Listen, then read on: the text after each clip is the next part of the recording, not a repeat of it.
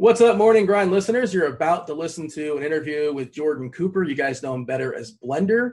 Fascinating stories from his life. I was not aware of most of this. He's going to be talking about touring in a band, being a stand-up comedian at 17, running a poker room in New York City. So you're going to want to stay tuned. This is a good one, I promise you. That said, we partnered with DraftKings. The Qualifier Fantasy Golf Millionaire Contest starts Thursday, June 11th. Users can compete for the $1 million top prize.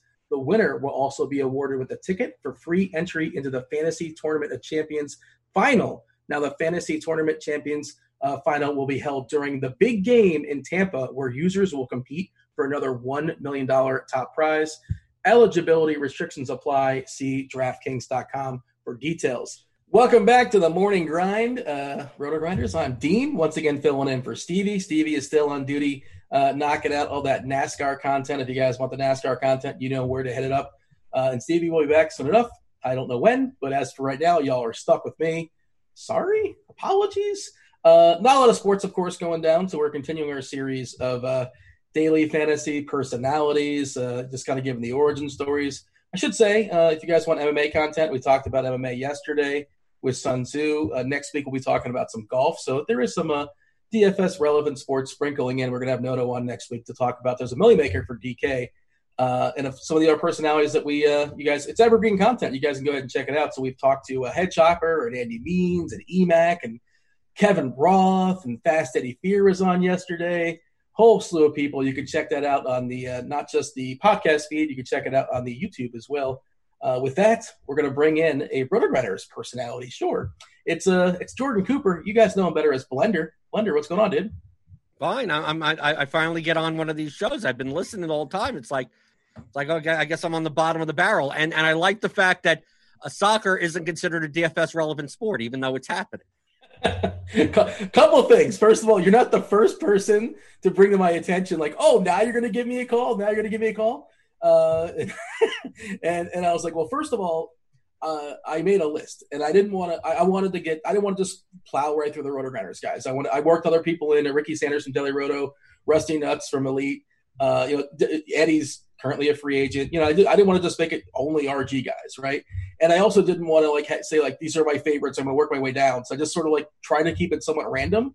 So nobody does come at me with that question, but that's a fair point. All I can say is that I'm happy I came on before Britt.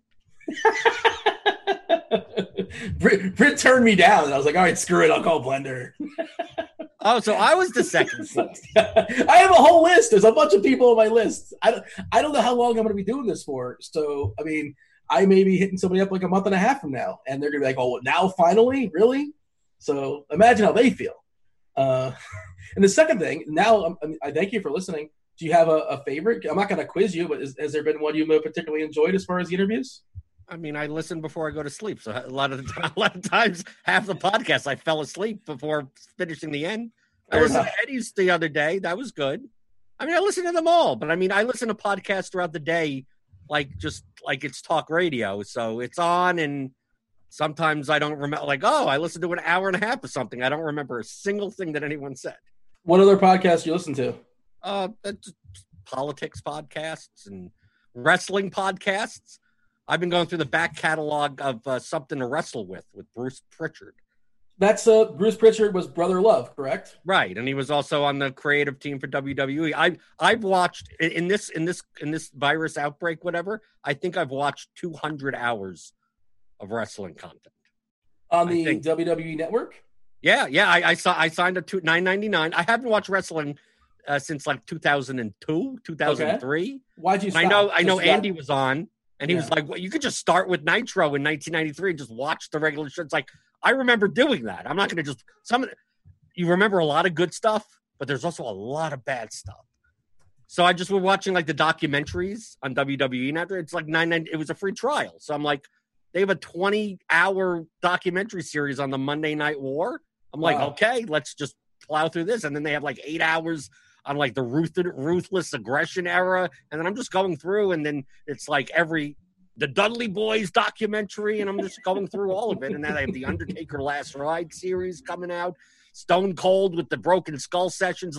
It's all the stuff I want to learn and of all the content, like in the era that I watched wrestling, but now they're talking with like not kayfabe, just like it's like everything behind the scenes, how these things got set up and everything. Because I mean, everyone knew it was predetermined. I mean, it's like I wasn't watching going, wow, this is real. I mean, so I got like the Torch and Bill Apter. I mean, I was heavily into wrestling. I got Meltzer's the guy, isn't Dave Meltzer like the authority on yeah. on the stuff? That's the name I know, is like the main He's authority. Old school. You get all the magazines and everything like that, and see who's jumping here, who's going there. And I went to a lot of I mean, in New York City, I went to numerous WWE and WCW events, but I also took the bus. There was like they called them the Chinatown buses or whatever, down to Philadelphia and see ECW and then Ring of Honor. So like I was heavily in my teens and my early 20s in the wrestling scene, like seeing Daniel Bryan when he was Bryan Danielson in Ring of Honor, like before he was in WWE. And I never really liked like the cartoonish crap. Duke the Dumpster Drozy didn't do it for you, or Dwight the Clown? The Goon? No, probably not. Papa Shango? Like, come on, these aren't real people. The Goon was a hockey player that also like moonlighted as a wrestler. Right, the Repo Man. I mean, come on. He repossesses your cars, right? And he also wrestles. No, he was in Demolition. Like when he was in Demolition, that was actually a good tag team. And then they started. You want a fun fact? Chris Jericho, his father was a hockey player. Irvine, Ted Irvine, something Irvine. Yeah, something like that. They almost gave him the goon gimmick for that reason. He almost got stuck with that. 1999 when he came over. Really? I read this someplace. Yeah, I don't know what year. Yeah, he was almost the Goon. No, maybe before that. I mean, maybe like in the early 90s. I don't know. But it's on the Google machine or it's on Bing or something like that. He was almost stuck with the Goon gimmick, which I don't know when the Goon. But when he came in and he interrupted The Rock, I remember watching. No, before that. Basement. This is before. I think this is like before WCW and all I think that. So. Yeah. Yeah, I think that's the case. I don't know. I mean, I read this somewhere. Don't hold me to it. But like his father was a hockey player for the Rangers, I believe. Like he jumped around, but I think that's the most popular team he was on. I always I'm always mostly interested in the backstage stuff. We were talking about this, pre-show or pre-show, I suppose. We were texting about it. Dark Side of the Ring, like the documentary is just kind of like the wrestling is whatever, but I always think it's interesting, like how things kind of play out and all like the backstabbing and just the storylines and how things could have gone certain ways and the writing and all that. That's sort of my thing. And you were talking about this, the Dark Side of the Ring series. We're both into this. You're a fan, I imagine, yes? Yeah, no, I haven't watched the last two, the Road Warriors one and the Owen Hart one yet, but like the Brawl for All and the New Jack one. Like I always knew when as a teenager, I watched it. I'm a creative person. I mean, like I was a stand-up comic and actor. I viewed it like watching a movie, but criticizing like how they wrote the movie, how they write the TV series. So it's like you look at some of these storylines and go, oh, wouldn't it be cool if they did this? Are they going to try to trick me this way? And when something surprises you and you're like, oh, that made logical sense. Like I never liked the straightforward kind of like they're going to create a feud for the sake of creating, oh, you interfered with my match and now I'm going to call you out for a month and then wrestle you in the pay-per-view. I like the long-term type of storylines and then how they weave the other characters in. So I like the behind the scenes of like, how did they creatively come up with that? And sometimes you see that sometimes it was just luck. Like just like something what happens organically, just kind of fall into it. Fly. Yeah. What's your favorite long-time storyline? Do you have one? I mean, the long-term storyline of all of wrestling is Austin versus McMahon. I mean, that's like that's the greatest feud in the history of wrestling. But I remember I was pissed off. Kurt Angle had a feud with Triple H. Okay. For a long time, when it was supposed to be like they were teasing that maybe Stephanie was cheating on him with like there was some type of romance, some type of weird connection between. Stephanie was married to Triple H at the time, right? Or they was kayfabe married until he got actually married. Okay. And then I'm like they could go multiple directions, and then like after like 4 months, like Triple H just like squashed Kurt Angle in some pay-per-view, and that was the end. And I'm like, that could have been like a whole long-term type of storyline, and then just stopped it. But sometimes it's because of like, I think Kurt Angle had to leave because of a pill addiction or something like that. He might have got fired. That could have been the reason. I don't know if that's the reason why in that case, but they always have to think of stuff on the fly. You mentioned ECW, and like, you know, people are like 20 years old, 25 years old listening to this podcast. And I remember ECW when you'd see it like really late on at night in syndication somewhere, or like people would have tapes of this kind of like crazy wrestling. We were talking about this with Rusty Nuts and not so long about, you know, the MMA stuff, like UFC stuff. You can find UFC on Fox Sports 1 or ESPN or on demand anywhere. But in the 90s, you couldn't really find you. It was hard to find just watching it. If you like MMA, people would trade tapes, and ECW and just that sort of concept of hardcore was like their concept, right? Just like crazy. Yeah, like but it wasn't all hardcore. See, like I like ECW. I mean, I'm from New York City, so like we got hardcore TV like late at night on some syndicated channel. Like we could find their weekly show, and they would do shows at the Hammerstein Ballroom and the Queen's Lodge. So like I went to ECW shows in the late 90s. What's that like? What's that atmosphere like? There's no. I went to WWE shows, and yes, there's a spectacle. You get all the pyro and everything like that. But ECW, I mean, you're sitting in the fourth row, and people are flying by. I mean, like it's like going to a punk rock concert. I mean, I was in the punk scene also, but that's what it felt like. But it's like 500 people, and there's chairs being thrown sometimes. Can you confirm yeah, this? But it's a lot of audience participate. There's a lot of creative chants you come up with like people coming up, and then everyone started to come up with it. It's a lot of camaraderie. Like you could go to a show, and as long as you're a wrestling fan, a hardcore. When I say hardcore, I mean like not into hardcore wrestling, but just like the fact that like you know someone that's coming over from NJPW in Japan, and you're like, oh, I'm excited to see this guy because of something I heard or tape that I had. Like it's almost like you're dealing with kind of Dungeons and Dragons-y type of nerdy type people. But you own it. Like, right, but it's cool because everyone's into the same thing. But typically the matches that I didn't like were the hardcore. I didn't like New Jack. I didn't like Sandman. I didn't like Tommy Dreamer as much. I like the Rob Van Dam versus Jerry Lynn. I like the very technical, like choreographed wrestling where it's like they're going to have a 25-minute match that's going to be just like no rest holds or anything like that. It's just side to side, hold into hold, and slam into slam, and all that type of stuff. So, like, I preferred, like, when Eddie Guerrero was in ECW, when Benoit and Dean Malenko and Chris Jericho and all those like kind of cruiserweight type of guys. Like, I like that over like New Jack coming in with a garbage can and a bunch of like they used to have it that he was wild, man. I saw his Vice episode, and I would not want to mess with New Jack. He took it very seriously sometimes. Yeah, but he barely wrestled. But they used to have it outside of ECW Arena that they would have that garbage can, or they would have a dumpster, and the fans could bring whatever they want. Like that, you could bring whatever you want. You couldn't bring it in. They wouldn't let you, like, if you had a rake, they wouldn't let you bring in a rake, but you could put the rake in the dumpster, and that's what New Jack would come in and dump into the ring. So you could, they had ones where you could put in feathers. I saw one where like they used it, and the other guy sold it like it was like a big deal. But literally, the audience could bring whatever they want the wrestlers to use as weapons, and hopefully maybe someone uses it. So there would be signs, there'd be toasters, and any type of appliance, any type of mannequins, anything you wanted. But that's what ECW was. That's what drew me to that of like, oh, this isn't like, kind of homogenized wrestling that I see on TV, but it's still good wrestling. It's totally different than what the WWE was doing at the time, which I guess was like family friendly and Hulk Hogan trying to attract kids and things like that. It's a totally different angle. Did you ever bring like a mannequin or like a chainsaw? No, I didn't bring anything. I'll watch the violence. I'll watch the wrestling and whatever. I'll watch off the balcony, whatever. The table shot, Spike Dudley with the table shots and everything. Like, I mean, I think I only went to like, I think 3 ECW shows ever. And then I went to a bunch of Ring of Honor in like 2002, 2003 when they came out. And then since in New York City, I've gone to the Garden for Raw or Nassau Coliseum for Nitro or something like that. Because me and my friends would get tickets all the time. Is that where you grew up in New York City? Yeah. And you were there for how many years? 27, 28 years. And now you're currently in Louisville, is that correct? Yep. Living here, now 13 years? What do you miss most about New York?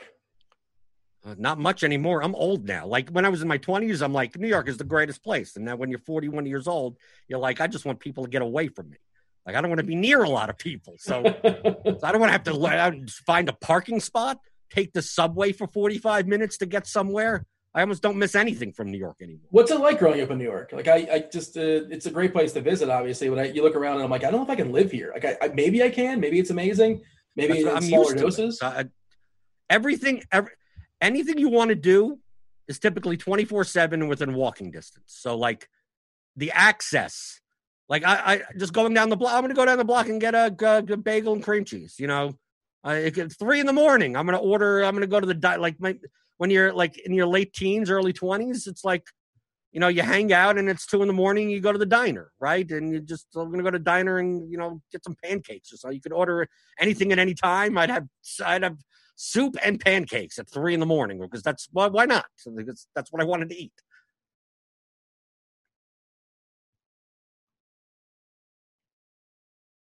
Oh, I muted. My apologies. Thank you, Devin. We're going to cut that out in post for sure. Are you going to try to send me a secret message there? Was that? No. I muted myself. I goofed. My bad. But you mentioned the punk scene. What punk bands were you checking out there in New York City? I guess in the 90s. Well, I was a promoter. I ran a DIY venue. Like a lot of times in the punk scene, like you play. Like I was in a band and I toured around the country and we do small band, small label, whatever.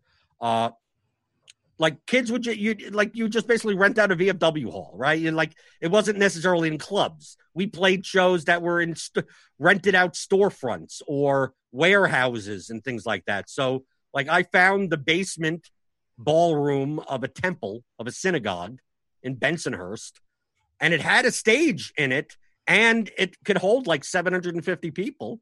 So basically I just asked, and they were a Reform synagogue, so a little bit more progressive. And my father happened to be friends with like 2 of the people that were on the board of the synagogue. I just asked, like, can I rent? I mean, I would go to shows in New Jersey and Long Island in these type of Legion halls and church, you know, ballroom type of places, like the gym or something. So then why can't I do it? So rent it out, and I ran shows for like 4.5 years, and we got some big bands or bands that ended up being big, but before they were big. So like I did a lot from like 19 to 23. Who did you discover? I just ran a lot of shows in Brooklyn. Who did you discover? Who was first appeared in your venue before you heard of them? Taking Back Sunday. Oh, okay. Yeah, they're from New Jersey, because right? most of them are going to be from the New York, New Jersey area. My Chemical Romance, I know The Explosion. I know they were more in the indie scene. But we had some who else? Like Thursday. I mean, it's if it was a band from like the late 90s, early 2000s that started around there and was in the New York, New Jersey area, they probably played my place. And if they became big, they became big or whatever. I mean, yeah. So punk is like a big term. It can be defined many different ways. Are you a punk snob in that? Do you reject bands like Green Day or Blink-182? That's who I was punk? Into. That's the okay. You understand what I'm saying, though, right? You know this. You've heard this before. Like that's not really a punk band, right? Well, I mean, pop punk. Right. Well, most of the shows I did was pop punk, even though my band, I was in like a hardcore band. But I mean, I got into punk through Green Day, Offspring, Rancid.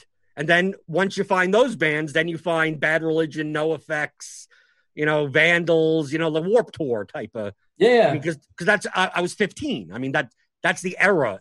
That would have ended up being, Bad Brains, Dead Kennedys, Black Flag, if I happened to be 10 years younger. Makes sense. But that's where I introduced myself. And then I got into more of the hardcore bands, like, Strife, Ignite, Earth Crisis, Sick of It All, that type of stuff. And then got into more of like the death metal, melodic death metal stuff with In Flames, Killswitch Engage, On Earth, Converge, Bane, like the kind of like the more of the metalcore bands in the Northeast, that type of area. And that's what my band was more like.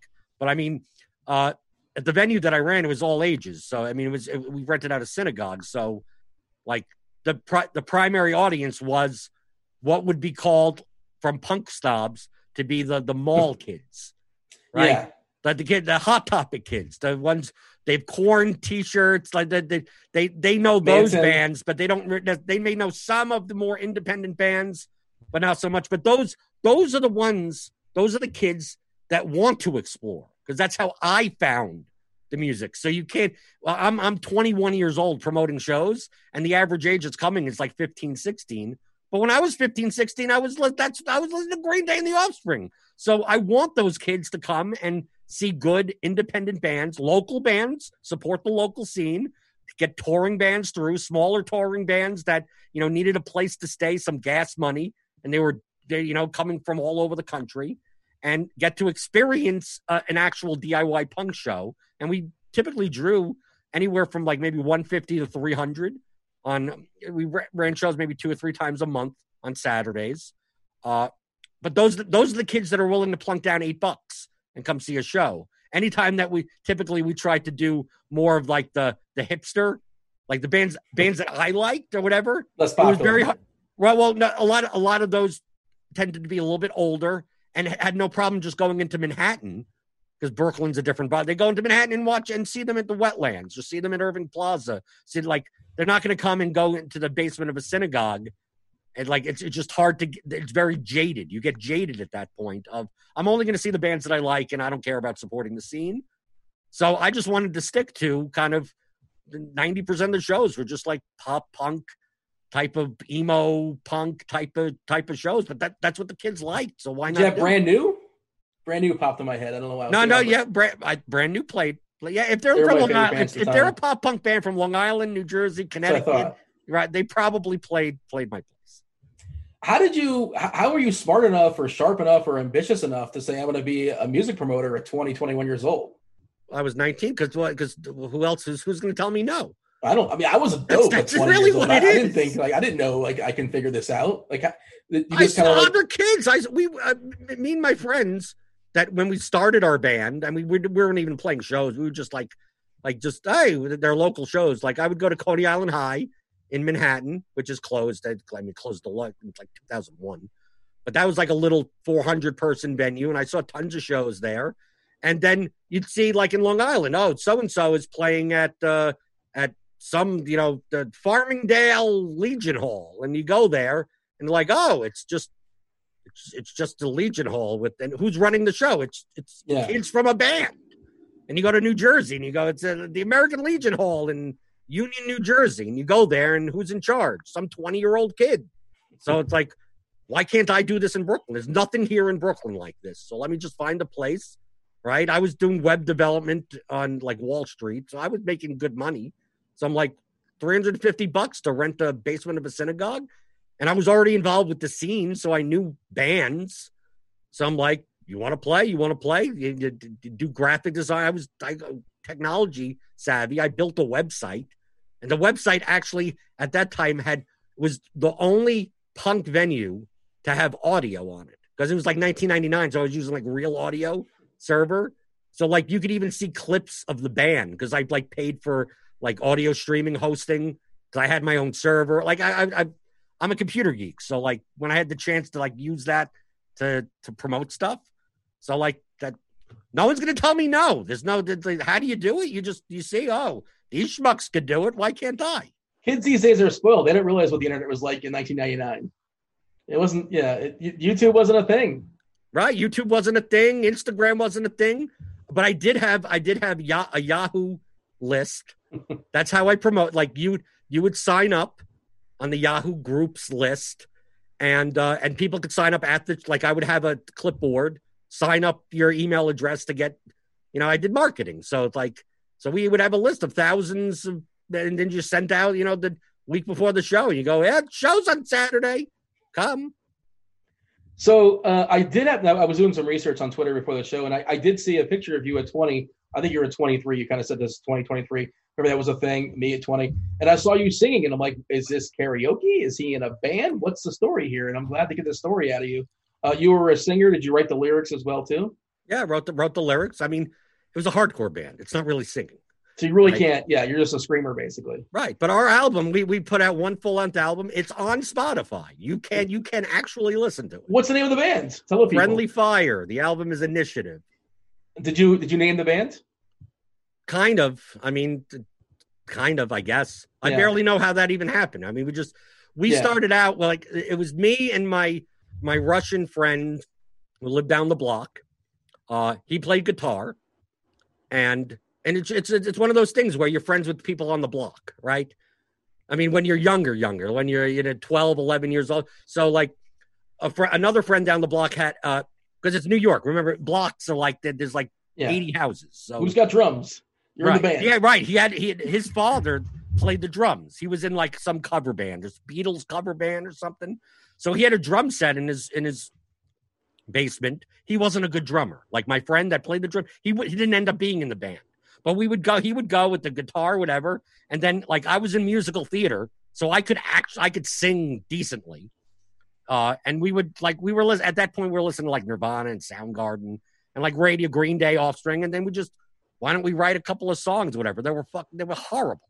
Okay. I mean, it was very derivative stuff. Well, you're young. What do you want? You're like 15 or something. Right. But then, like, my Russian friend, he had a Latvian friend who wanted to learn how to play guitar. So he taught him how to play guitar. And then at some point, then we started going to shows because we got into, the punk scene. Yeah. And then eventually we found another kid that played bass and another kid that played drums. Not on Craigslist, because that wasn't a thing. No, then Craigslist was a thing. It was more who's in the neighborhood and who goes to shows and who knows who. It was a lot of AOL chat rooms, right? You go into yeah, but that's what it was. We found our drummer via AOL, via hanging out in Brooklyn punk and whatever chat rooms, and I play drums and I live in Manhattan Beach. Okay, let's meet up or whatever. And then that's it. And then since I started booking shows, obviously we had place to play. And then what you do is you trade shows with other bands. So like a band in New Jersey wants to play my place. So I go, well, we book shows over here. So you book our band and we book your band. And then you do that. You trade shows. You said you went on tour. Take me through that, because you probably played some good venues and some terrible venues. And you probably slept in some bad places, maybe some cars, maybe on top of each other. Take me through like the struggles of being an unknown band, basically, or an underground band, and then traveling the country. And maybe the worst venue you've been in, like just kind of like, what's that like for, what are you, 18, 19, 20 years old? We were touring? The first time would be between 19 and 23. Okay. The first time we went on tour, when you say on tour, it means that you contacted a whole bunch of people from around the country and tried to set up shows in some type of order in which you're going from city to city in some type of logical way. Maybe you have a day off. You're playing outside suburb of Atlanta on Saturday, and then you're driving to Valdosta, Georgia, to play a community center that someone has. A lot of times it's just a lot of sketchy people, and it's the internet. You're hopeful that there's going to be a venue when you show up. It's like, it's hopeful there's going to be a show when you show up. We showed up in Tampa on our first tour, and when we say tour, like, we didn't have a contract. It was kind of just like whatever you play for gas money. It's like, it's the punk scene. It's the type of thing that no one's really trying to make money off of it. It just, if there's 50 kids that come to a show for $5 and there's 250, whatever you take out, the promoter takes out a little for the flyers that they made, and then it's just like you split the money amongst the bands, that type of thing. But we showed up to Tampa, and apparently the show was at a homeless shelter. Okay. And it was canceled, and there was no show that day. Yeah. The homeless shelter felt bad enough for us because it was a homeless shelter that actually did do shows. It wasn't like a one-off thing. So they had shows like maybe once or twice a week that they actually did shows. But apparently the person that we had contact with, there was a flyer for the show. We even received the flyer in an email. It was listed on like some internet show site. So it's like, it's not like whatever, but we show up and the homeless shelter has no idea what we're talking about. goes, "There's no show today," or whatever. They bet for us that they offered us food from the homeless shelter. So it was probably one of the best meals you had on the road. No, we refused it. What? How do you take food from a homeless shelter? We're 5 suburban kids that have enough. We're doing. Well, I assume you have enough money poor. In our pocket that we're not going to take fucking stale sandwiches from I'm not saying to take from the poor. I assume you were poor as well. We weren't that poor. Playing for pennies. Instead, but I mean, I had a job, and people had like summer jobs. I mean, we had enough money to get a sandwich. Well, I was thinking of, I've seen like the behind the music from Metallica, like they're talking about eating like bologna in their hand. I guess it wasn't. No, we did that. Well, our bassist was the poorest one. His typical meal was a loaf of bread and a stick of butter. Yeah, that's what, because a loaf of bread and a stick of butter, that's like three days worth of meals. Would he eat the butt end of the bread though? That's the most, because you're supposed to throw that out. It's gross. Would he eat that? I think he ate it. Yeah. We also had a camping, like a pot, and like we would like sleep in campgrounds and like make beans. Like it's like almost, it feels like it's like the 1800s. We're making beans and stuff. A little camp, little oven thing. No s'mores. No, we wouldn't make s'mores. We also shoplifted a ton out of grocery stores. Oh well, geez. Statute of limitations are up on that, I suppose. But no, well, we were touring with another band, and we're somewhere in Western New York. I think I remember in Olean, New York, and the whole tour. This is like we're like in the last week. Like we've been out for like 4 weeks. It was like a 5-week tour. Us and the other band. So. Because these mega grocery stores, like it was almost like you could basically take anything you want and shove it in your pants and leave, type of stuff. So that's a stick of butter, just throw it in your. I guess you wouldn't put a stick of butter in your pants, but yeah. No, well, our guitarist was like 5'7" and like 120 pounds. He was scrawny and whatever. He was the best out of all of us. I remember in Virginia, he comes out of whatever Piggly Wiggly, and he has a hoodie on, but like he's like a stick figure. He had a hoodie on. He comes back to the parking lot and then pulls out a bottle of wine and about a 4-foot kielbasa. Yeah, there's a joke there. I'm just gonna let it go. But, how did you get that out? But like, typically it was like wrap sandwiches, stuff that you could like shove in your pants. Like I didn't do it most of the time, but the band that we were with, they were stupid enough. They were from the Bronx, so the Bronx people are worse than Brooklyn. I don't know the stereotypes of New Yorkers, like specific to like borough. It's 1 a.m. We go into whatever Wegmans or whatever the hell it was, super grocery store, but it's 1 a.m. It's not like there's many people there or anything. Yeah. So our band, we buy our stuff and everything like that. We're just buying sandwiches or whatever, like cheap stuff. Then so there's 2 cop cars that come by and they're like, what the hell's going on? And like that they're handcuffed or whatever because they thought it was a smart idea to not just steal the stuff, but sit in their cafe section and eat it. They're getting really bold, right? And just eat. Just we're going to sit here and eat, even though there's no one else in the store. So we had to spend all of our merch money in order to bail them out. Oh. Well, there you go. But there's no big stories. Like most of the stories that I have from the band is us, a band of nerds, essentially. We played Scrabble in the van. Okay? We brought our laptops. During the most known thing that you'd be driving, I'm driving the van, and all you hear are like two of us had laptops, and they were playing Roller Coaster Tycoon. So all you hear the whole 6-hour ride is wee. It's like The Sims, but you own like a roller coaster park, basically, right? Right. But we were a bunch of nerds, and then we'd show up and like play the show at some like frat house or something like that where the show is. Then after the show, we're being offered like GHB and cocaine, and we're just like, we just want to download the new Homestar video and go to sleep. If you got a sandwich, that'd be great too. No, we would get fed. A lot of times we would get fed, but a lot of times we would get, do you want drugs? It's like or alcohol or something like I barely drank. Like 2 of us would, obviously the 2 Russians, they vodka, whatever, that's perfectly fine. But I mean, most of the time it's us going like, we just want to take our sleeping bags and watch some internet web videos because Homestar Runner was big back then.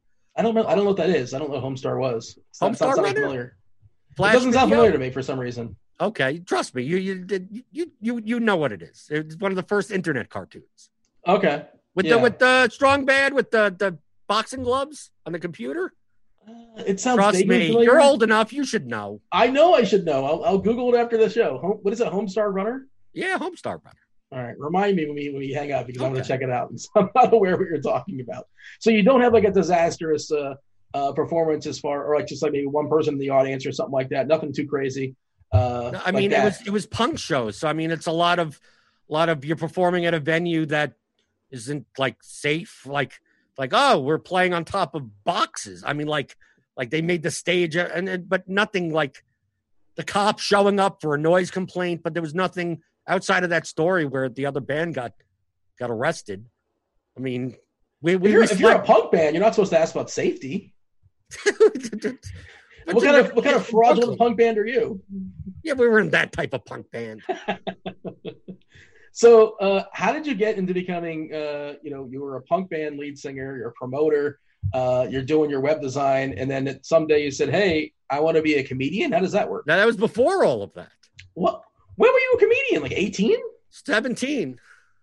You were a comedian at 17? Yes. Okay, how does one become a comedian at 17? Just like how do you become a promoter? You just do it. Who cares? You just barge your way on. Move over, Chappelle. No, this is my time. That's not how it works. I went to acting class. I started acting when I was 12. I went to acting and musical theater. The typical progression for this is you go to acting class and you start learning how to act, and you go, I don't like what I'm doing. I have to read these people's words. This sucks. So then you get into improv. So I got into improv at 14. So I started taking improv classes in Manhattan at HB Studios, which is a fairly well-known acting school.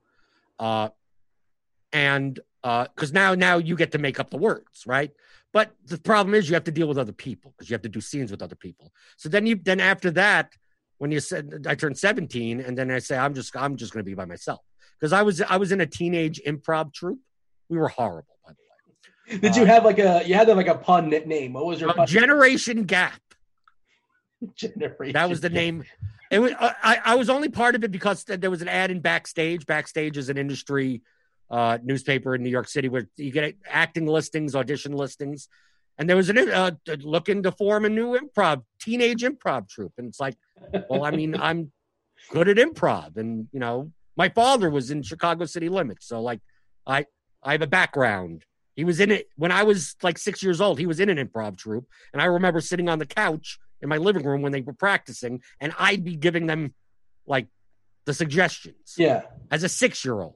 Not knowing what the hell's even going on. Like, pick something that is in the kitchen. I'd be a blender. Okay, there you go. Something like that. Is that how Blender became a thing? No, Blenderhd. Blenderhd is a song in a Bad Religion album.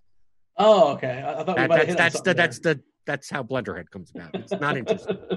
It's an homage to Bad Religion. There you go. I was in this improv class, and another student. I mean, I was the youngest one in the class. I mean, I was 17, and most of the people are 20s, 30s, 40s, whatever. A guy in the class, new to the class, was also good, whatever. It's a 3-hour class, so a bunch of people hanging out or whatever. He lived in Brooklyn. He lived in Sheepshead Bay. I lived in Mill Basin, so it wasn't that far away. So he offered to drive instead of me taking the subway home. He's like, I'll drive you home. So I'm like, okay. In that time in high school, I was in creative writing elective English class because I hate reading. So I just wrote a lot of funny stuff. I just was writing just funny stuff because they would ask an assignment, write whatever, and it would be funny. And the guy in the car was doing stand-up comedy, and he said you should go to Pips, which is technically the first comedy club in the world. 1962, opened in Brooklyn in Sheepshead Bay. And he goes, Pips has an open mic every Wednesday. You should go down and try some of this stuff out. I'm like, are you nervous the first time you try it? You walk up there, you're confident as a 17-year-old? I was doing improv. I was doing improv on stage in front of audiences. I was doing acting. I'm not I have no stage fright. It's I have just getting nothing the to reps expect. in, basically. What? It's just getting the reps in. Like eventually, you just you Yeah. build a certain confidence, and surely you bombed, even if your material was good. Surely you bombed sometimes, right? Oh, all the time, except for that first time. Well, take me through the first time. All of a sudden, it set a false precedent. It turns out it was a small sample size, and there you go. That's our Right, first. but then you got to get record. you got to get the taste, the nibble. I went on. It was an 8:30 open mic show. There was like maybe 30 people in the audience, and there was like 15 comics on the list. Because you basically just show up and it's an open mic, so you just put you give your name. But in that open mic, they didn't go by the order of the list. The MC was in charge of the show, so you'd go on whenever they told you to go on. Since I'm 17 and I've never done stand-up comedy before, I don't go on last, but I went on before the drunk. There was literally a drunk guy there that wasn't a comic that wanted to sign up. They put him on last. Because the show goes on forever, because every comic gets like 5 minutes, and at 15 comics, I mean, it's a lot of bad comedy.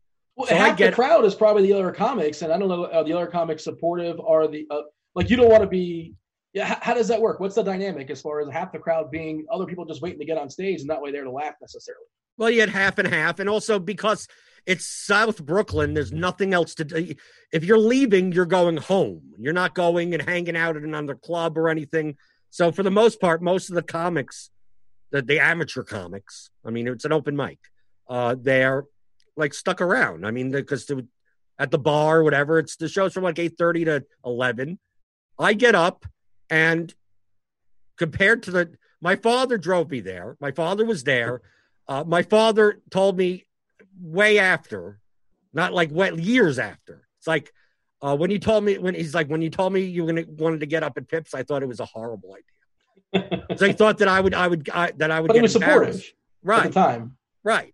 Even though I was good at improv, and my father knew I was good at improv, he just thought that like you doing stand-up comedy, it's not gonna work out. And I got up and I did my original material about the observational stuff, because I grew up on Carlin and Robert Klein and bought like all my parents' comedy albums.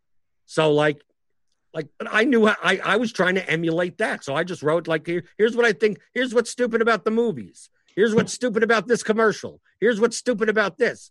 And it wasn't half bad. It's okay. Right. It was okay. And compared to the other comics that weren't very good, it got laughs and also the comics were supported, because here's a 17-year-old kid who looks 13. You could create it on a curve. Like it's almost like it's cute. Like this 13-year-old, potentially 17-year-old, whatever the audience may think. It's like America's Got Talent. Like there's like a 10-year-old comedian on there, and your jokes aren't necessarily perfect, but they're fine for a 10-year-old. Right. Plus, I'm doing material that like a 35-year-old comic could do. Like I'm not doing like, oh, you know what I hate about when kids harass me at the lunch table? It's like, no, I was making dick jokes about commercials and stuff. I was doing like what I would see on Jerry Seinfeld do. I would do, I watched Comedy Central. I was watching short attention span theater and Mark Maron when he was doing the clip shows, and Wally Collins stand up. I mean, I was into stand up comedy, so I'm just going to emulate this. And then once I did well there, then a couple of comics are like, well, there's this open mic in Manhattan here, and you could go there. And then I just, okay, I'm going to go out. And then I ended up within a year, like being like in New York City, you don't make money doing comedy, really. You get it. If you can get paid to do a spot in New York City, you've made it. Okay. And getting paid is like $20. Okay. Cause it's do you have to, have you ever seen this show Crashing before? No, but I it's on my list to watch. Okay, it's really, really good. And I'm forgetting the guy's name now. I'm sure you probably know the comic's name, or maybe I can't think of it.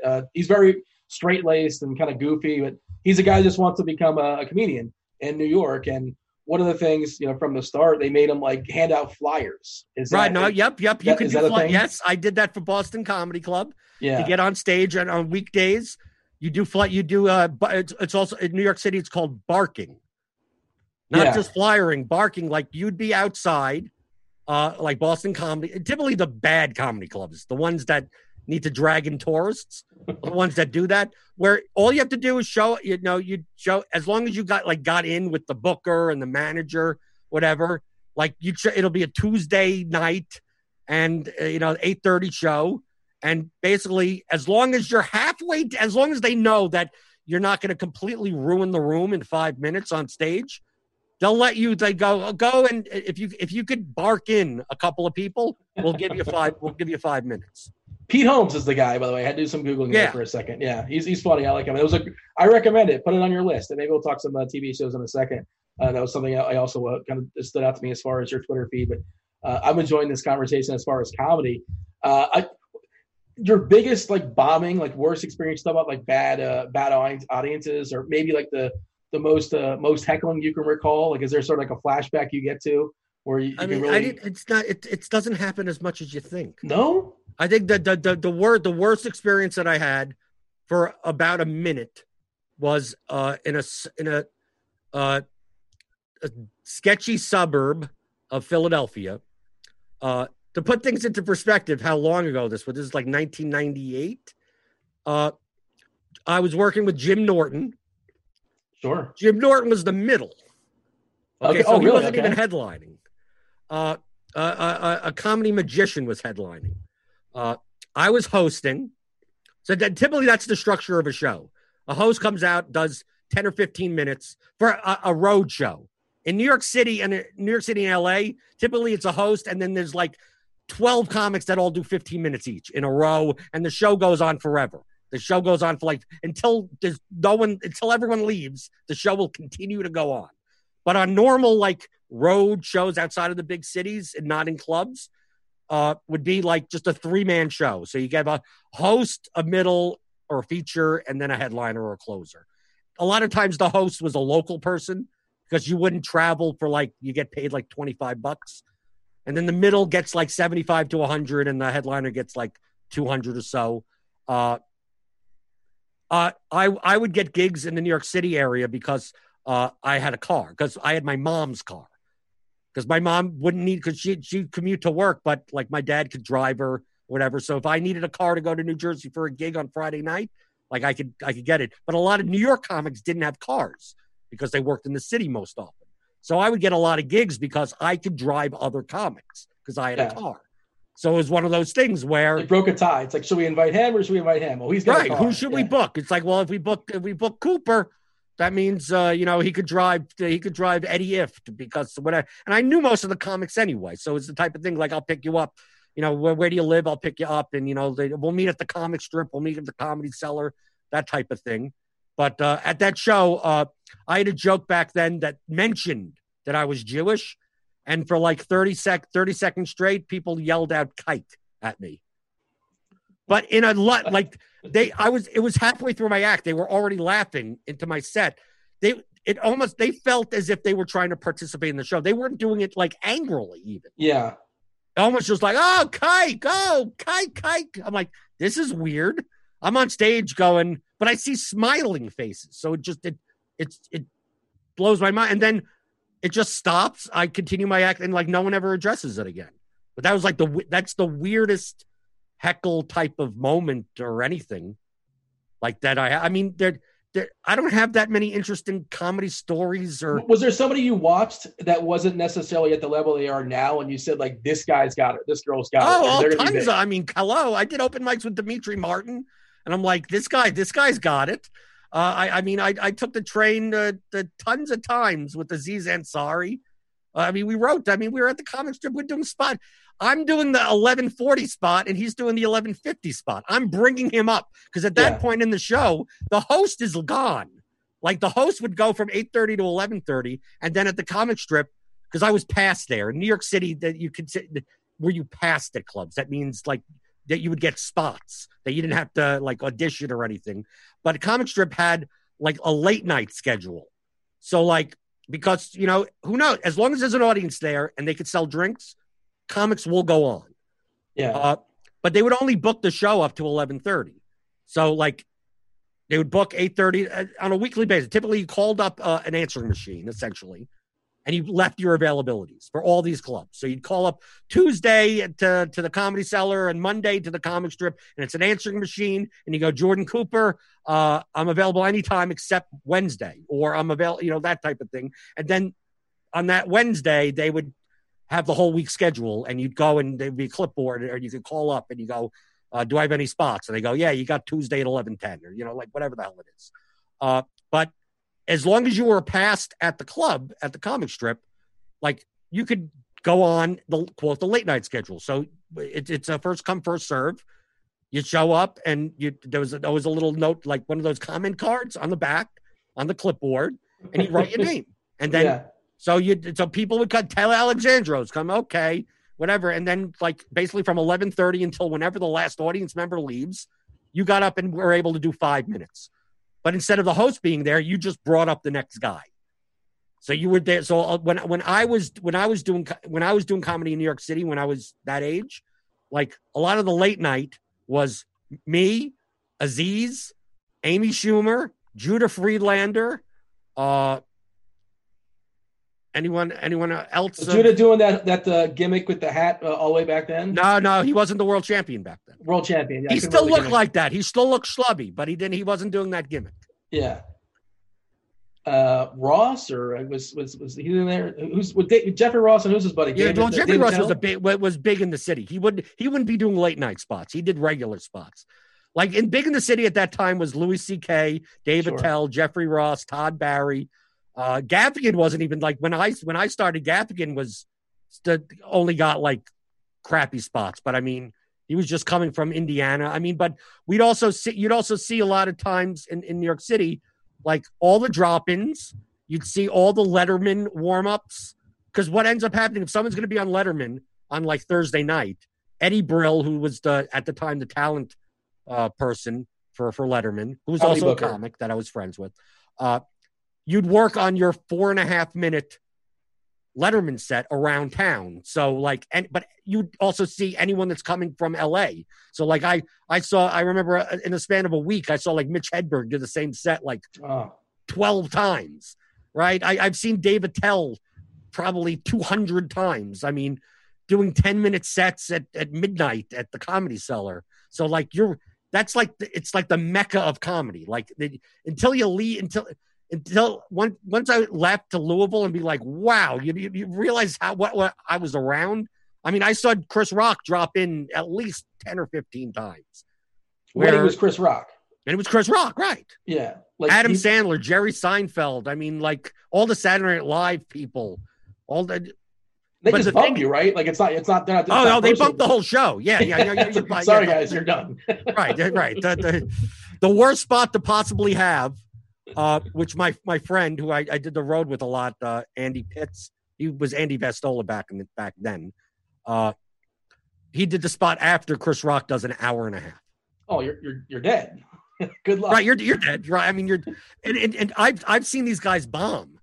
Like when Chris Rock did his, I remember that night exactly. He did 90 minutes. He bombed, like bombed.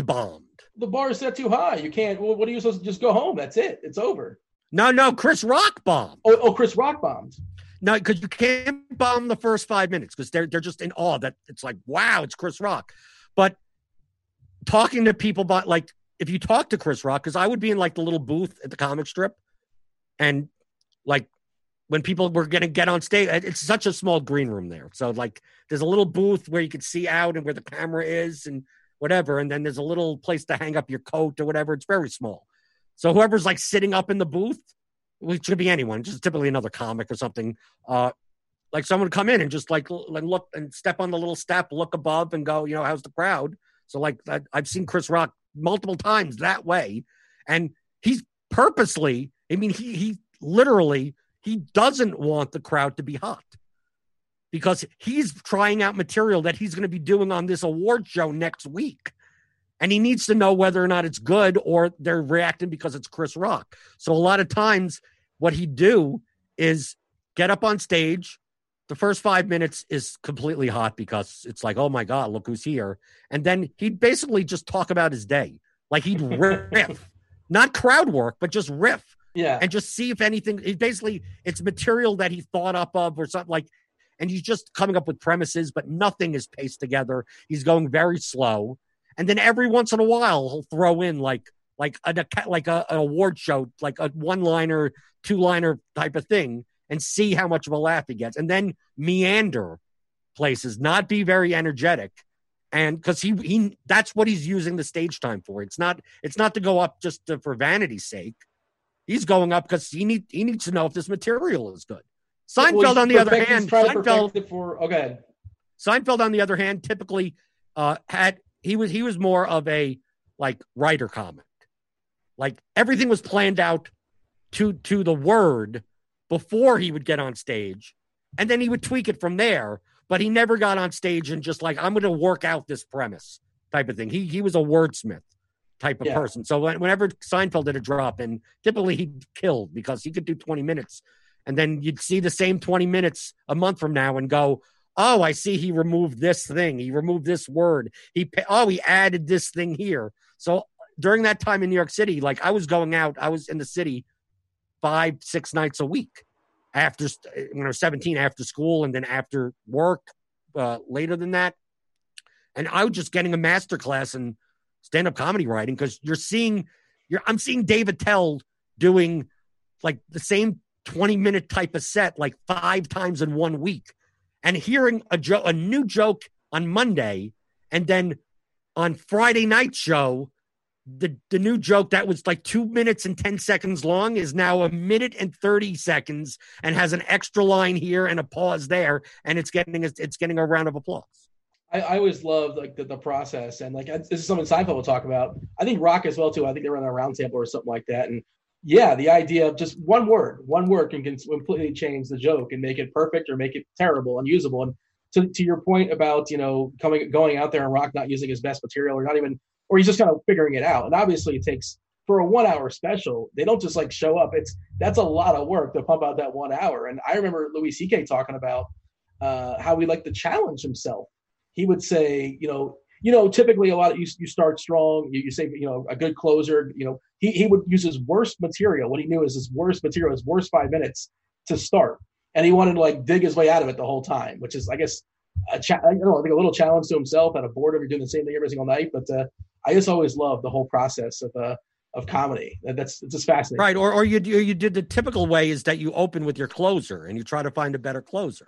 That's what it was. Yeah. Right. Because your closer is typically the thing that you're going to get off on a big round of applause, a standing ovation type of thing. And then you go, well, I'm going to open with that now, which means I got to write better. I got to write material that could beat that as the closer. Did you develop a character of some sort, or you have like a certain or no, it was just you?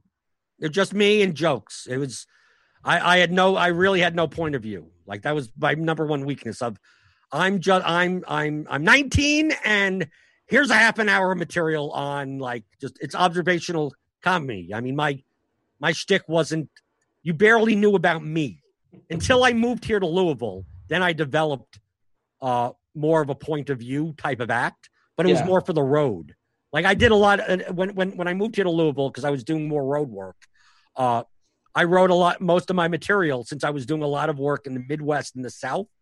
And I'm a Jewish New York kid, redheaded Jewish New York kid that talked fast with an accent, the Northeastern accent. I just did a lot of fishing, fish out of water type of stuff. If I'm from New York and now I'm down south and I don't understand any of this stuff, I'm going to point out all the stupid stuff, but make it sound like I want to be one of you. Yeah. Right. Because when I first did that material, I learned a lot from R.I.P. Ron Schock, who was one of the original Texas Outlaws with like Bill Hicks back in the day. Ron Schock, amazingly underrated comedian, one of the best storytelling comedians ever. I'm not sure if I'm aware of Ron Schock. I'll have to check him out. Yeah, he was on the Tonight Show in like the 70s. I mean, like he's old school. But I work with him a lot. I got in with him, working with him as a middle act because I met him in Las Vegas. He lived in Las Vegas. I went to the Trop because there's a comedy club there. But I was in Las Vegas to play poker. Like, because I play poker for a living. So every once in a while, I go to Las Vegas for 2 weeks or whatever. But since I was a comic, you could hang out in typically, if you're a comic, like you could go into any comedy club and go, I'm a comic, and hang out in the back. Right? I mean, like that. It's like a clubhouse type. You're in the club or you're out of the club. And you're right. So at the Trop, Ron Schock was headlining. And I didn't know him at that point, I didn't really know much about him. but he played a lot of since he was because he was an older comic. So if he wasn't like traveling outside of Las Vegas during the week, he'd play poker. And he was a good poker player. Yeah. So instead of bonding in the green room over, hey, you're from New York, and like, what? Basically, the question is, what the hell are you doing in Las Vegas? Why you like you're not a local comic just hanging out? Like, why you? And I said, no, I'm here to play poker, or whatever. I said, oh, you're on vacation? I was like, no, I play poker for a living. And then his eye, like, oh, he doesn't know another professional poker player or whatever because he doesn't consider himself professional. So we talked like that night, like after the show, we talked until like 3 a.m, mostly about poker. Yeah. So then he would have gigs in the South or whatever, and if I was in the area, like he'd say, come down and do a guest spot or something, right? You'd like come down to Chattanooga, and hang out, and you could do guest spot. Like guest spots means you don't get paid, and they'll give you 10 minutes of time. You go on before, right after the host, just whatever. And then like I got work out of it. I got feature work with him, but and that was like the first, when I did the guest spots, he didn't even see my act. He was just like, basically, he's a poker player and he's from New York City. And it seems like enough people that I've talked to kind of know who he is. I've heard the name. You could look up on the internet or something like that. He saw my act. He said, you're an extremely good writer, but your stuff is never going to work in the South unless you change your attitude. And I didn't understand what that meant until hanging out at like a Waffle House. I mean, this is the type of 2 a.m. Waffle House type of stuff that is like, you talk too fast. Your jokes are good. Southern people aren't stupid. They just think slower. Said, so slow down. And then the stuff that I was making fun of, he told me, he said, you need to word your premises where you're not attacking something that they know that you want to get invited into the clubhouse. Well, you want them to like you. Right. No, that's the point. Like he said, up north, if you're in Michigan, if you're in that's what I was used to. Northeast, you could be an asshole as long as you're funny. Combative is good. Right. You're good. Right. You could make fun of them all you want. People want you to make fun of them. They're just like, no, make fun of our town. Like we're horrible. Right. You could poke fun at anything you want. You go into Philadelphia and you took a crap on Philadelphia. They love you. Right. That type of attitude. But down you got it in there, by the way. Make fun of anything you want. There's a checklist of Blenderisms. Give me your Mount Rushmore if you want to stray off 5, 6, whatever it is of your favorite comedians all time. My favorite comedians are who should be on the Mount Rushmore. It's your answer. I mean, obviously, there's consensus. I think there's what's the difference? The two ones that are unequivocally, there's no debate on the Mount Rushmore, is George Carlin and Richard Pryor. Yeah, like there's no debate that you could debate anything past there, but there's literally no. If you don't have Carlin and Pryor on your Mount Rushmore, your Mount Rushmore is not valid. The one that should be up there, but is Lenny Bruce. But I consider Lenny Bruce is a pioneer of the style, but not necessarily the greatest comic. How long was this run? It wasn't. I feel like it wasn't that long, about 8 years or something. But if it wasn't for Lenny Bruce, none of the observational comedy wouldn't have existed the way it did. Like he's one of those things of the first person that does it, but doesn't make him the best person that did it. Fair right? Enough. Like Carlin and Pryor wouldn't have happened the way they did without Lenny Bruce pioneering the way. But I don't consider Lenny Bruce to be a great comic. Speaking of a wordsmith, Carlin, I mean, every word is just perfect. Seinfeld. To me, my Mount Rushmore is Carlin, Pryor, Seinfeld. Then it gets Stephen Wright. Oh, cheese is good. Dave Potts is a big fan of Stephen Wright. Yeah, but that's for me. That. But I mean, like, truthfully, like Chappelle or Rock. I think the true, if you include Lenny Bruce into this, Carlin, Pryor, Bruce, and Cosby, that would be the Mount Rushmore comedy. Yeah, but you can replace Brett. Like to me, like Chappelle and Chris Rock are top 10. I mean, like that's why it's like Carlin and Pryor. You cannot debate. But if you want to throw in But your personal, yeah, you're saying is what it should be, but then like, it's but different. who cares about my personal? I love David Tell. I don't think he should be on the Mount Rushmore of comedy. I like Attell too.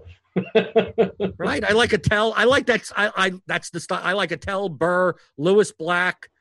Hedberg's great. Hedberg, Greg Giraldo. I mean, just the angry Northeast, type of comic. Talk me about. You mentioned poker. You're a poker pro. I saw this in one of your tweets, so I'm curious. I guess somewhere you found some time between making your websites and touring with a punk band. You also ran a poker game in New York City. Yeah, I ran a card room. Is this with like one of those my entire life is it's a big hustle, man. My entire life is me trying to never have a real job. And have you been successful? Have you had a real pretty job? Much. And I haven't had a real job since I was like 21 years old. Yeah, you never a real job, a job where you show up in an office and whatever the TPS reports or whatever the hell it is, that type of job. Where's your stapler? Right. The whole quest of never to have a real job. What's the deal with this underground poker room game that you ran? I mean, I know celebrities are famous for joining those. Like, I think Fleck was a part of that. Ben Affleck. I don't know what kind of prestige we're talking about, but can we dig into this? Can we talk about this? Yeah, sure. Why not? It was here. I mean, it was when I was 25. It was what's the guy's name from Rounders? I can't remember his name now. Mike McDermott. There you go. I was thinking of the Russian guy with the Oreos. Oh. Yeah, why am I'm just drawing Teddy KGB. There you go, KGB. It wasn't that shady back. Okay. This was like this was the moneymaker boom. This was like 2004, where poker exploded. I played poker online. I learned how to play on Poker Stars pretty much. Then I played in some home games, and then there's a game in Queens, and I played in a game. There was a game in Queens on Saturdays. So me and my friend would go, and it's a whatever game. And then someone said that there's a club in Manhattan, but you can't get in unless you know someone. So like whoever I knew from that game, like, let's go to 14th Street. This was after the Mayfair closed. This is not old school New York poker, but the 14th Street PlayStation was like the most known underground club in Manhattan. So I got in there, and I played 10-20 limit hold'em, those types of games there. And then like I saw on Craigslist, because they used to post on advertise on Craigslist. There was a game, upstanding website, and right, nothing but 5-star reviews from Craigslist, of course. But there was a game in Brooklyn, and they were looking for dealers. Now at the time, I ended up running some of the tournaments at the Queen's place, because I read. I mean, like I'm nuts when it comes to like studying, and when I get involved in something, I go deep down in the well, and I'm going to learn everything.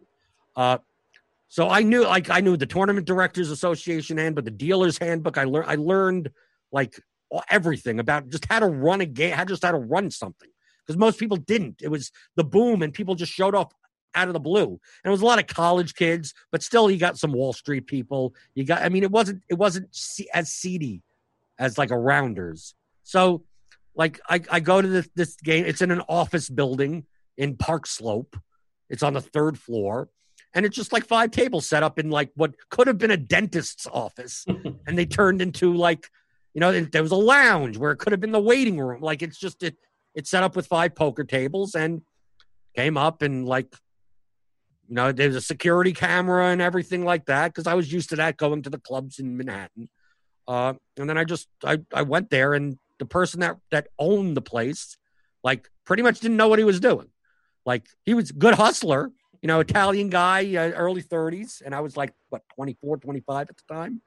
And within like 2 or 3 days, he basically said, well, tell me how to do this.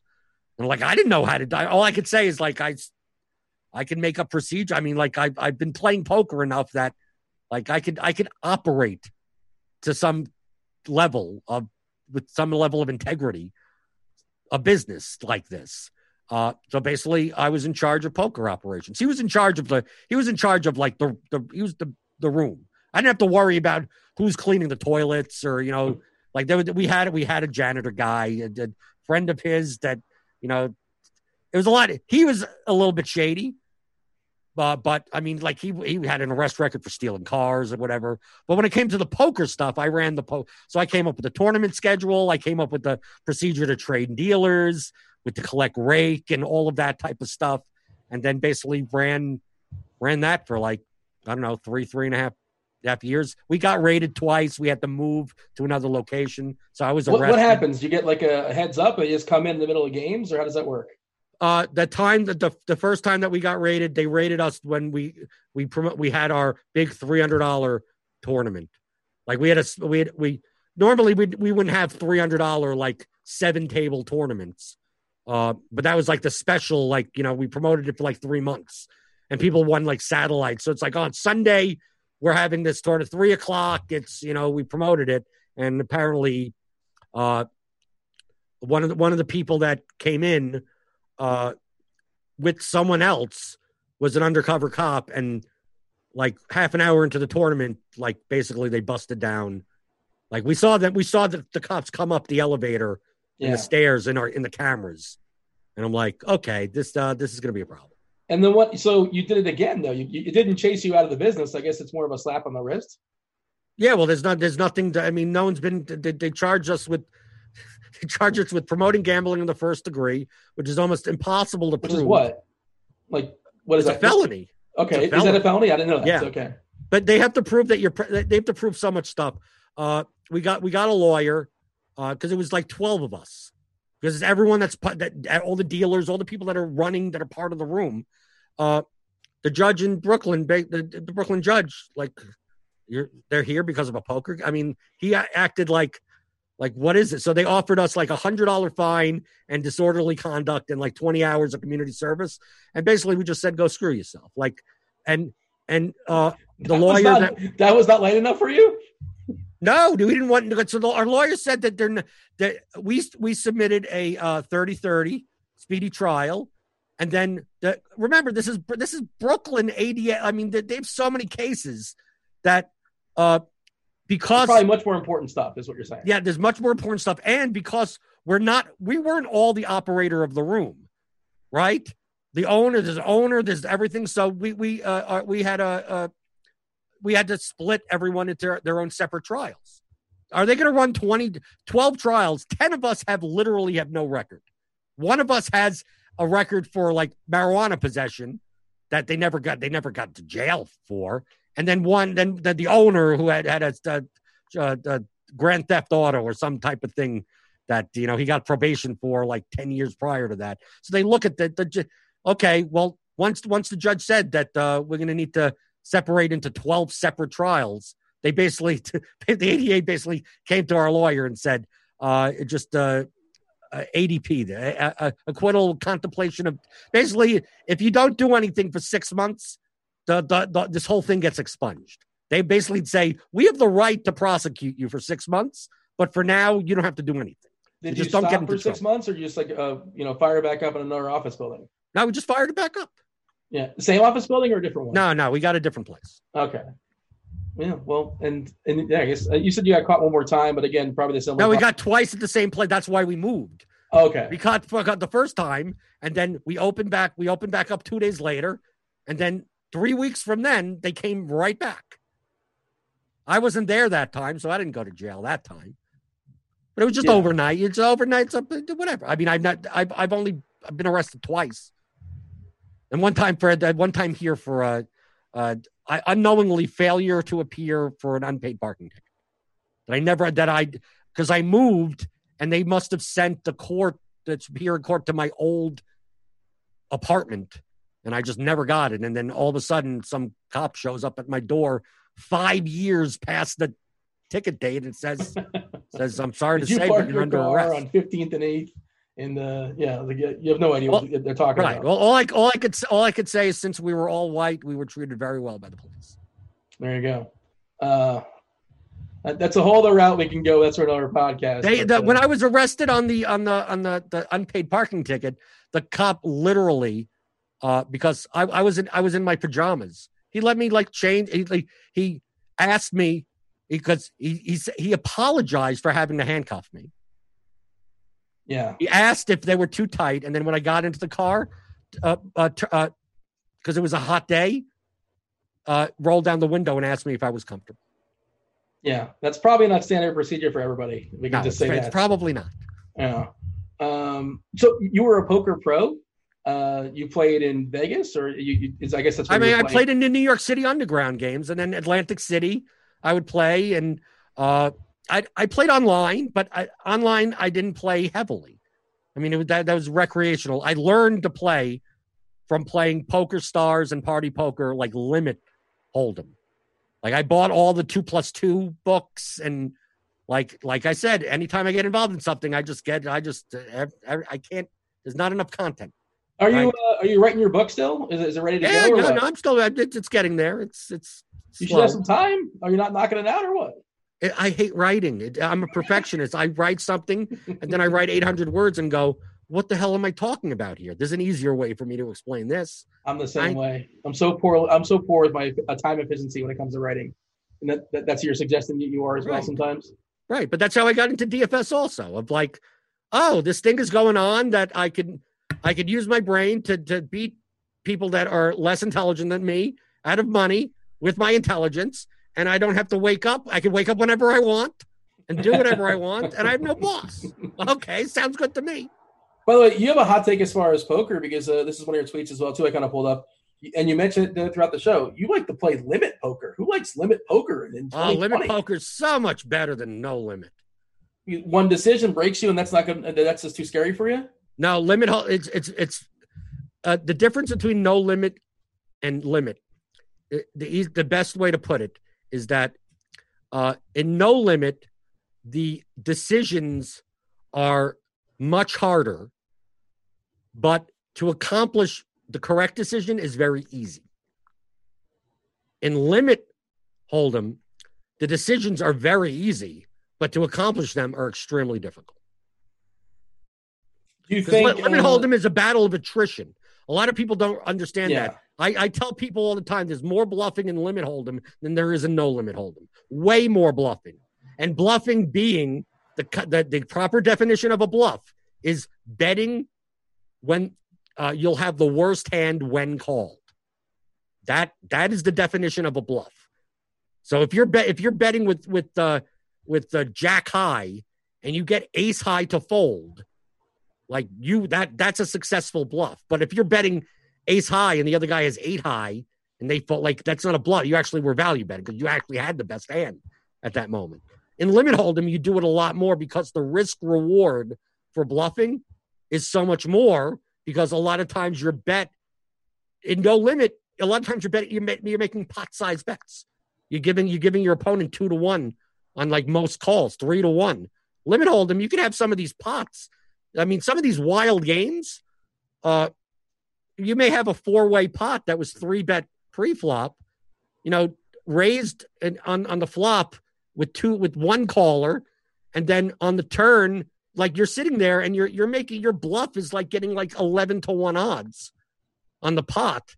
And if your opponent misses their flush or something, whatever, and they have a hard time calling on the end, you may not even have anything. I mean, like you may be bluffing on the turn just so you could set up something on the, that's why people look at no limit and go, yeah, you're right. There's a lot. What bet size is another decision. But in limit hold'em, like if you play against people that think like, oh, limit hold'em, it only costs $10 to come in.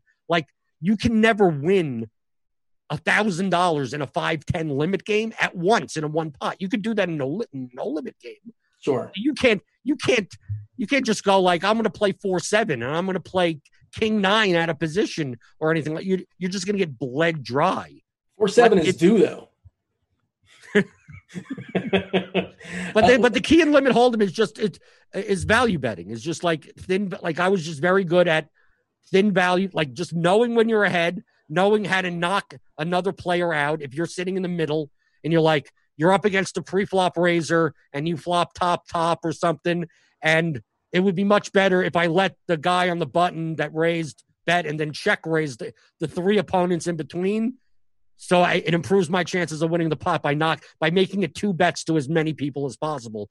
Those decisions in no limit, I could just bet $300, right? I mean, I could just I'm just gonna knock you out of your proper pot odds right now, like whenever I want. So like to me, that no one plays limit hold'em anymore. So Yeah. and also heads up limit hold'em is stupid because it's been solved. So you can't even do that.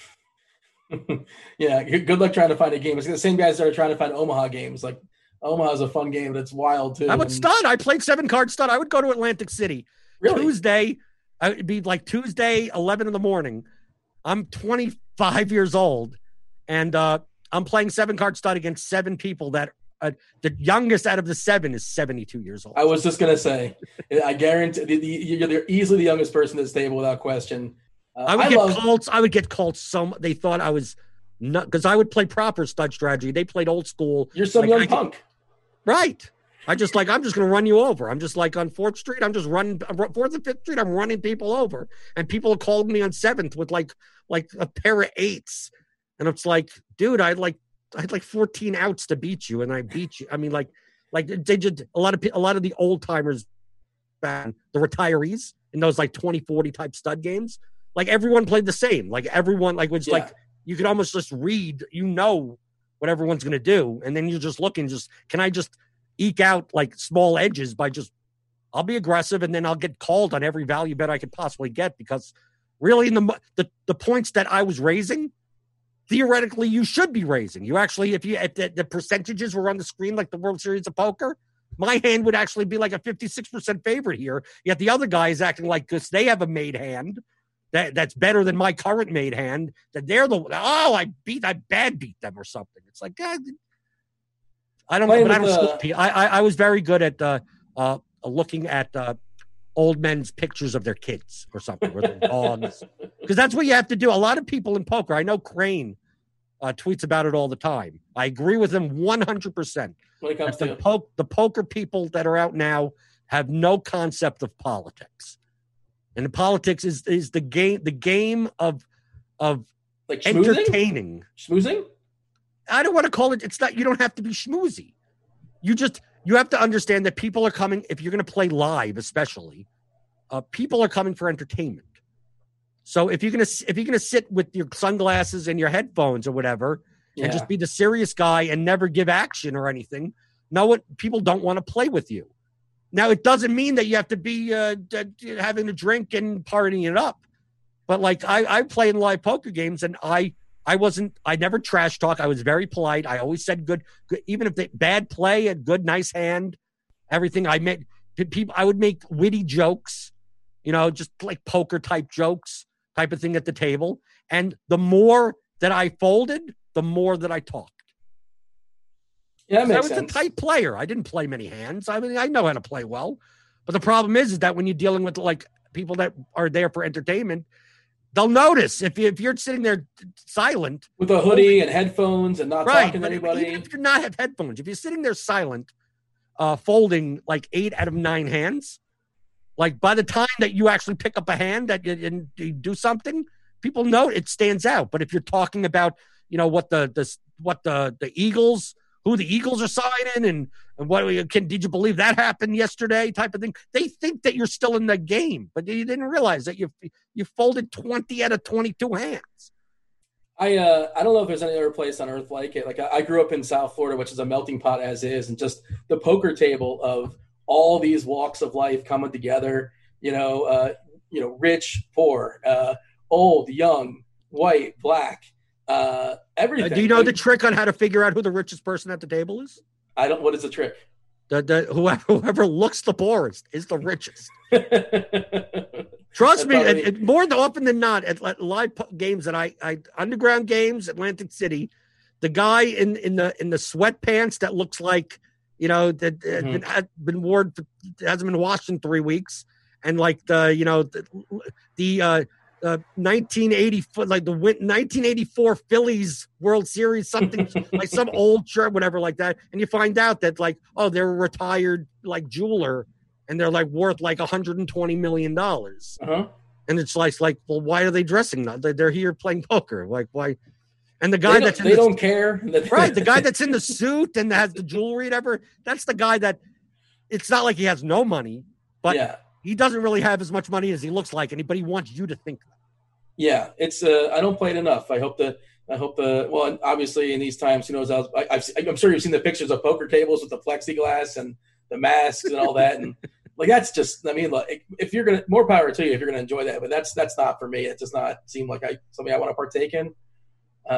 We'll see in the future how that's going to change if it does change, but I can't imagine like putting a mask on and being between plexiglass, and how do you drink? And some people like to eat at the table as well too.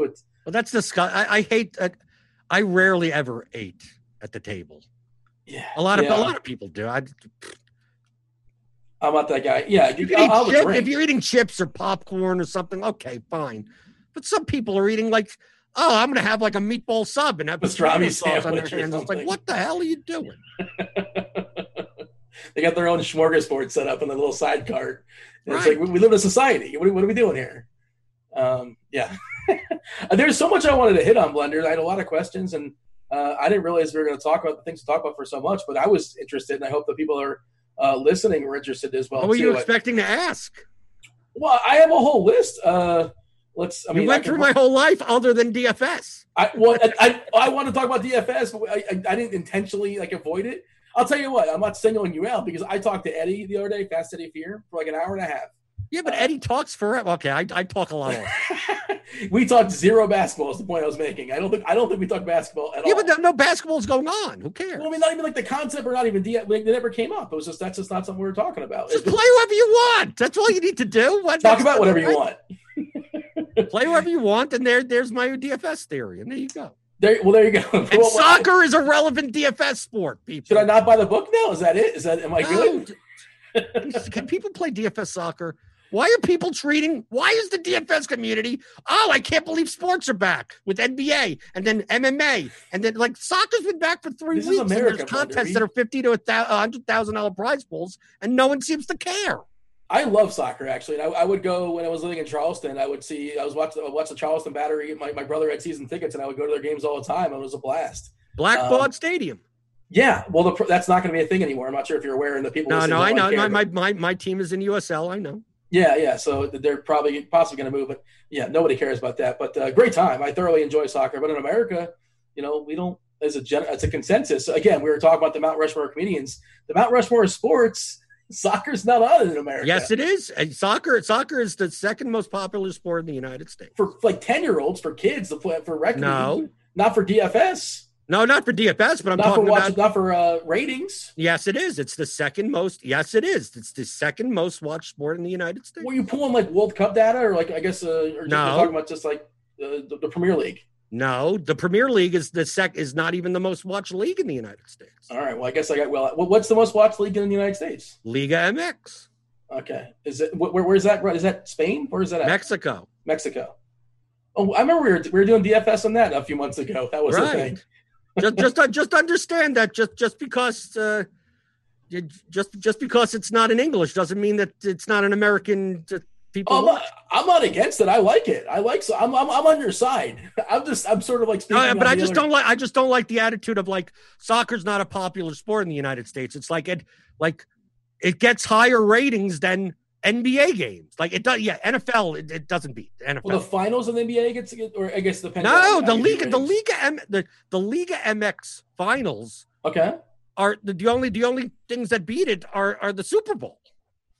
That's interesting because I would think is Liga MX is soccer just as good as or better than Premier League or Bundesliga? No. Mexican League, it's better than MLS, but it's just that there's a lot of Mexican Americans. There's more Mexicans, yeah, right. That watch that, and also Latin America. I mean, like in Liga MX, it's not just Mexican players; it's a lot of Colombians, a lot of Venezuelans, a lot of Brazilian, a lot of.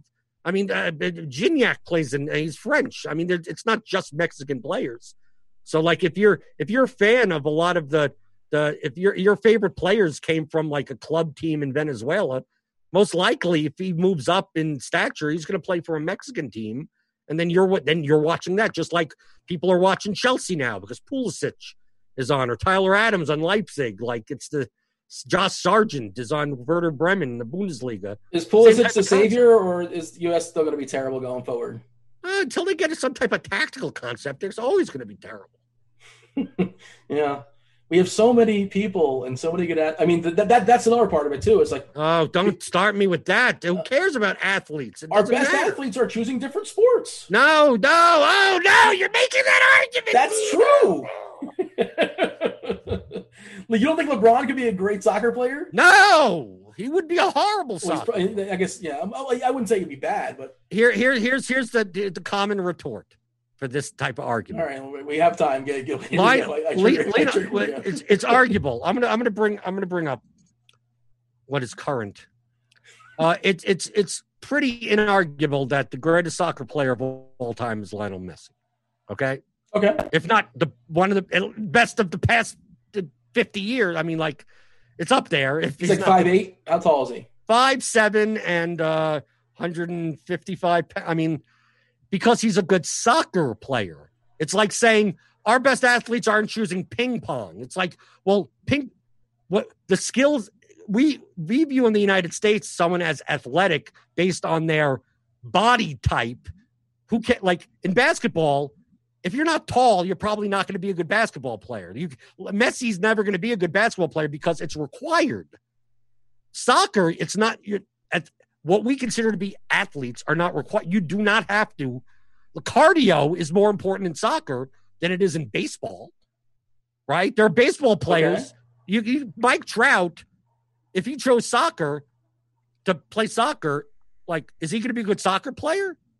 It's not going to matter what his arm strength. Who cares about his arm? You got to be a good athlete as like a basis, though, right? As a foundation. But still, a lot of the technique. The skill set. Okay. The skill set that for can soccer, be learned, though, can it? Some of it? A good portion of it? Well, of course you can, but I mean, someone like LeBron, who's 6'9", is like, he would end up being he would be a great central defender because he's a tall guy. But he wouldn't be famous or anything.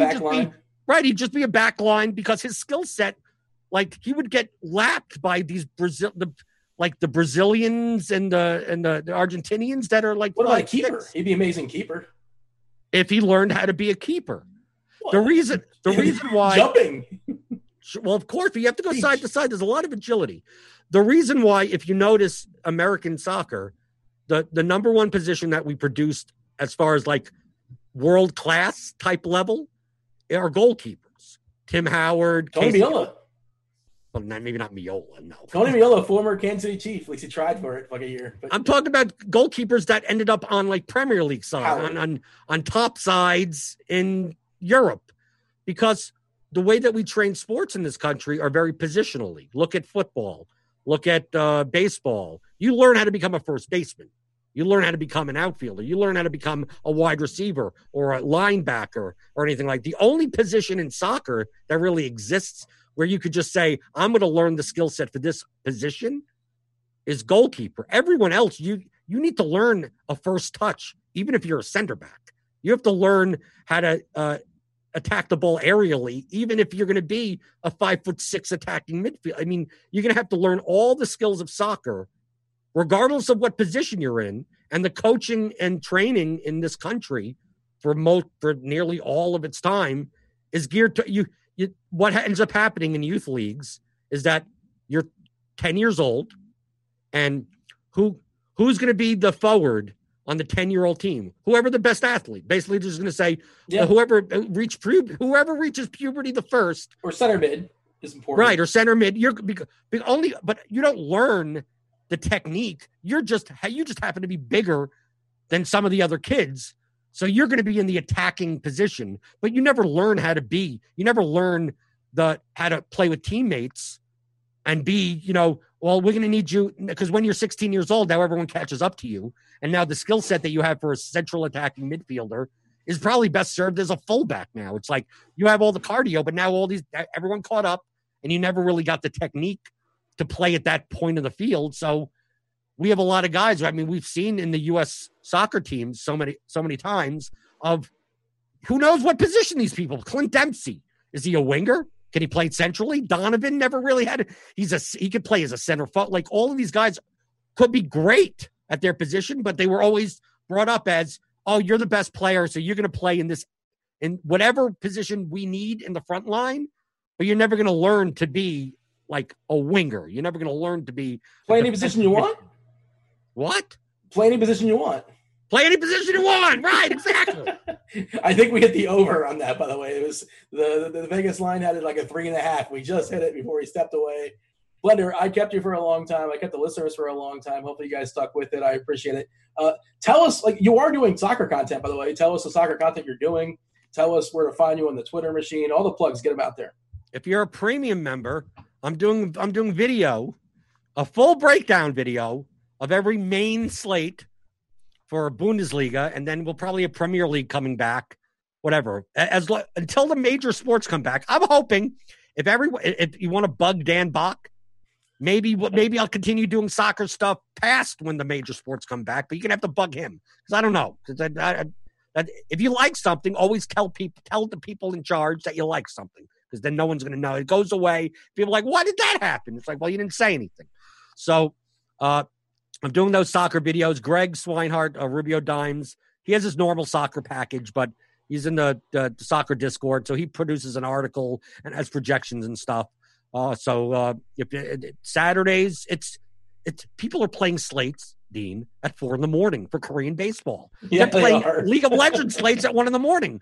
Bundesliga is 9:30 in the morning on Saturday. Saturday morning, or like Tuesday, Wednesday afternoons at not 2:30. It's not interfering with anything else. It's not you don't have to interrupt your MMA. You barely have to interrupt golf.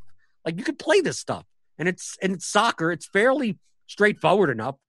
Watch the videos, and just because it's a lot of players that have umlauts over their names and O's with dots or whatever, most of the time, if you're playing on DraftKings, half of the player pool you could just throw out, so you don't even have to worry. It's like the offensive linemen in NFL. You don't have to worry about those people.